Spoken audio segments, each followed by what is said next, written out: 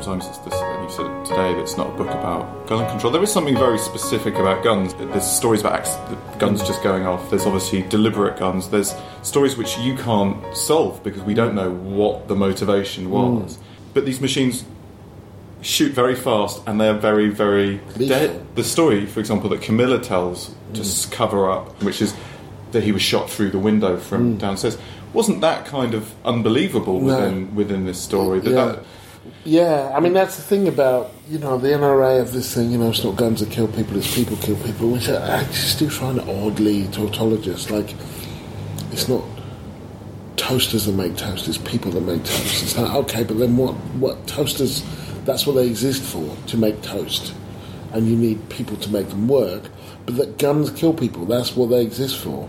And they are more efficient at doing that than anything else that's commercially available. Of course, if you could buy a cannon, that would be more lethal.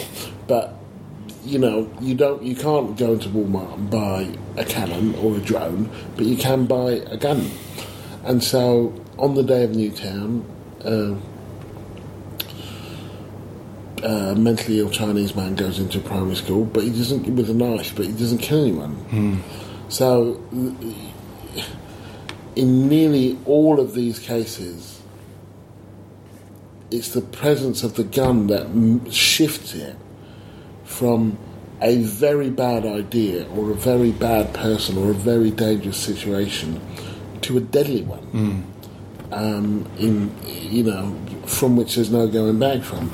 And so that moment, which I can totally imagine with Edward and Camilla, the clip's out, she thinks it's empty, doesn't realise there's one in the chamber. Bang. And then that's it, there's no going back. He's dying, her life has changed, and there's no... It's irreversible. Yeah, I think you said, because it's a gun.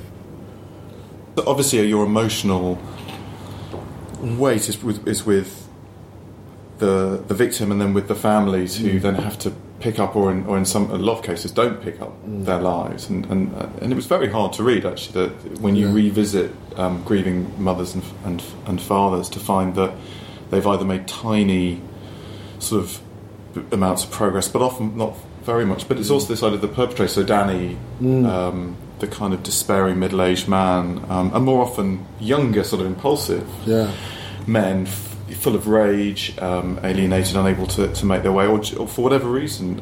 If you put a gun in their hand, it's this kind of, there's this huge pile of tinder that most countries have, to a greater or lesser extent, usually a lesser extent, but segregation, inequality, poverty, mental health, crises. America's not alone in having that. But then onto that huge pile of tinder, you put a lethal weapon. That was the thing that where I lived in Chicago, there was... My mum was a mental health nurse, I say, at the beginning, and there are... relatives in my extended family had mental health problems.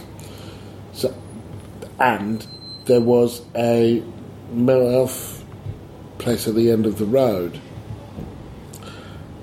of our road, and that was the thing that I feared most. Not the mentally ill people, but living in a country with guns.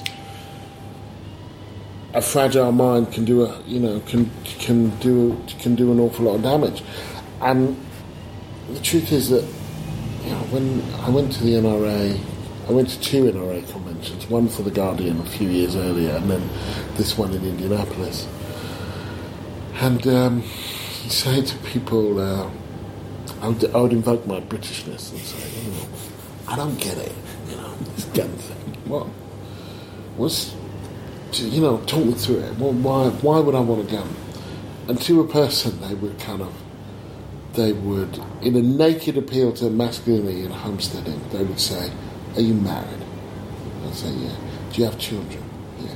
And then they would paint this immediate dystopian, violent. Someone breaks into your house, they're going to rape your wife, they're going to kill your children. What are you going to wait for the cops to come? You're going to wait for the police? Are you going to... it's an anti-government message, and it's all there's a whole world in there. And I'm thinking, yeah, but most people who die from guns in America, first of all, kill themselves. They're mostly suicides. But then after that, you're most likely to be killed by someone you know. So actually, what they should be saying is, are you married? Yes. Well, watch out, because your wife is the person most likely to kill you in your life. You really, don't want her anywhere near a gun. You're more likely to be killed by a gun if you have a gun in the house. Yeah. Anyway, none of these things matter if you're working off this ancient script of the Constitution, basically.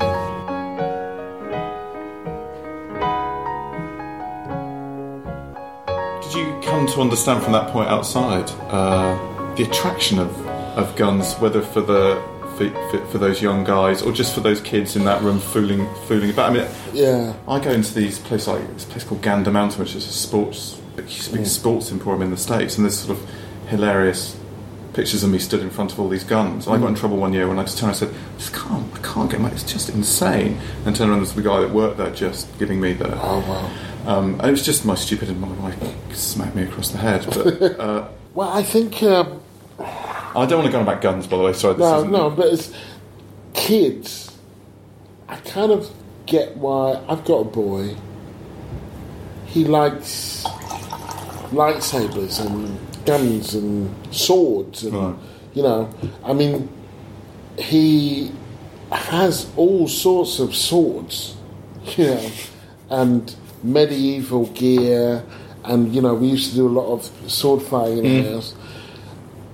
And I guess if I had been a parent in the 19th century, I'd have been like, no swords in the house, those are really dangerous weapons, and, I guess 18th century more like. But because there ain't nobody running around with swords, killing people, it's a different thing. But that my son, we don't allow guns in the house. Right. Basically, toy guns. All that means is that he goes to friends' houses that, have toy guns. But the notion of kind of rough and tumble and a kind of adversarial play kind of works quite well with the notion of a toy gun.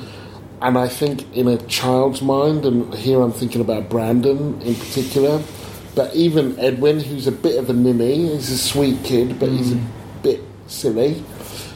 That shift from this is a toy to this is a weapon is quite a hard shift to make.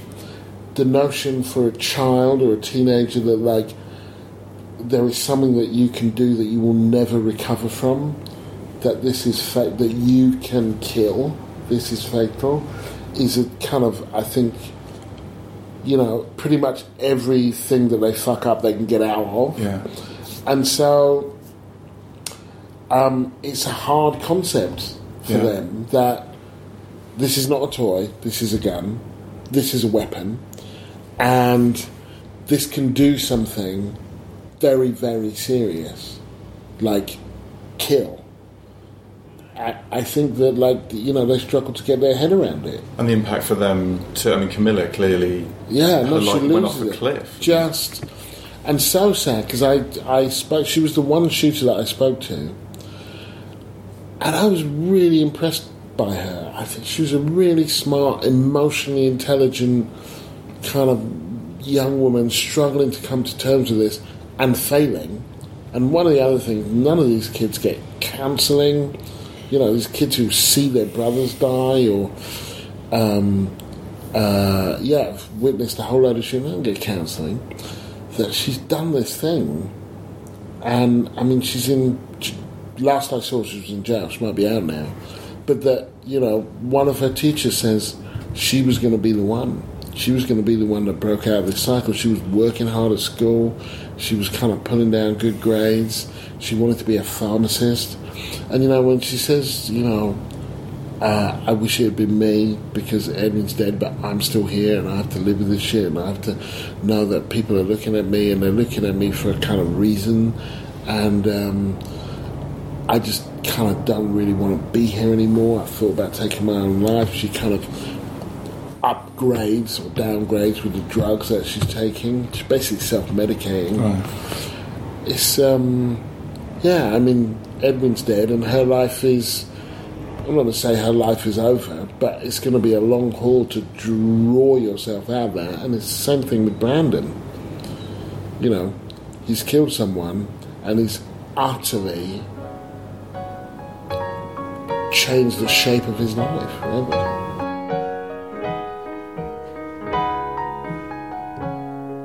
I think you use the word path a lot, and the sense is that actually for most of the kids, it's not that their life has been changed, but there's a kind of journey that they're on.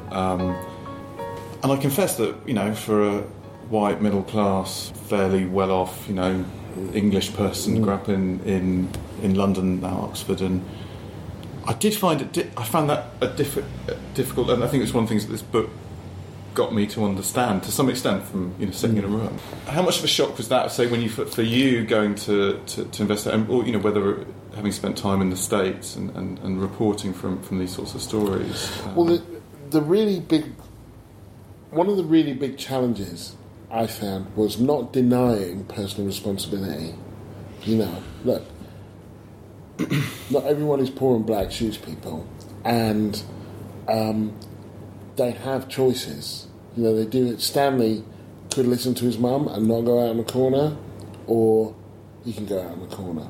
Justin could not hang out with those dudes on Slocum Street and kind of figure out how to graduate, or he can do what he did. There are personal choices, and then there and responsibility, and then I try and say there's collective responsibility. Right. It's kind of as a society what we're on, and I guess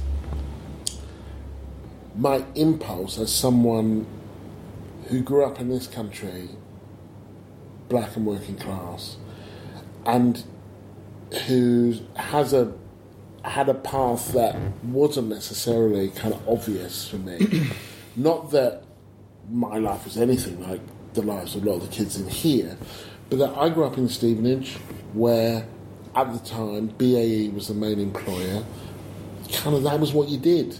Most of my friends, or people from my school, were going to leave school at 16 and get an apprenticeship. And the notion of going to university was a bit odd. You know, it was like, well, why? I remember a friend's brother sort of sitting me down and saying, look, how long? You know, 2 years sixth form, 3 years, that's 5 years. Within 5 years, you could have this skilled job. You'd be earning this. That would add up to about, I don't know, at that time, it'd be about £90,000. And he said, that's not even with overtime, you know. So what are you doing? So then the notion that you might swim against that tide and do something else is not kind of foreign to me, as like being that the people who are swimming that tide, they're not stupid, they're not crazy, but or passive, but, you know, I think, well, this is the range of things I might do. I don't know anyone who's been at university, actually. It doesn't seem like a thing that I might do, so I'll do this. And and a different way to kind of understand it, I think, for people who aren't in that situation is, when have you really swum against the tide of the folk that, you know, you're born into? And so, you know, for a lot of these kids, I think, yeah, if you grow up on the south side of Chicago, or, you know, a certain bit of Dallas or Houston, it would take an enormous feat of imagination to think, you know what, I think I'm going to live in the suburbs and get a kind of skilled job. That's what I'm going to do. And this is how I'm going to do it. You would, you know, the kind of, you know, our brain has these neuron paths, and you would have to clear an awful lot of ground in order to kind of get there. And particularly, you're a teenager, and this is what I try and pursue in Justin's chapter. You know, George Bush is asked, you know, about taking coke and drinking. He says, when I was young and irresponsible, David Cameron, he's in the Bullingdon Club. They go, they get wrecked, they trash a restaurant, they pay in cash. Sometimes they, spend a night in the cell, sometimes they don't. Young people are kind of wired to be boisterous, take risks, and so on. But these kids just don't have the margins to kind of do that. The margin of error is kind of death or jail. And then a sense of opprobrium societally, which is kind of, well, you had it coming.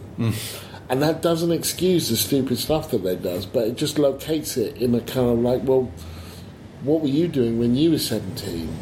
What risks did you take when you were 17? And what do you think the consequences of those risks were?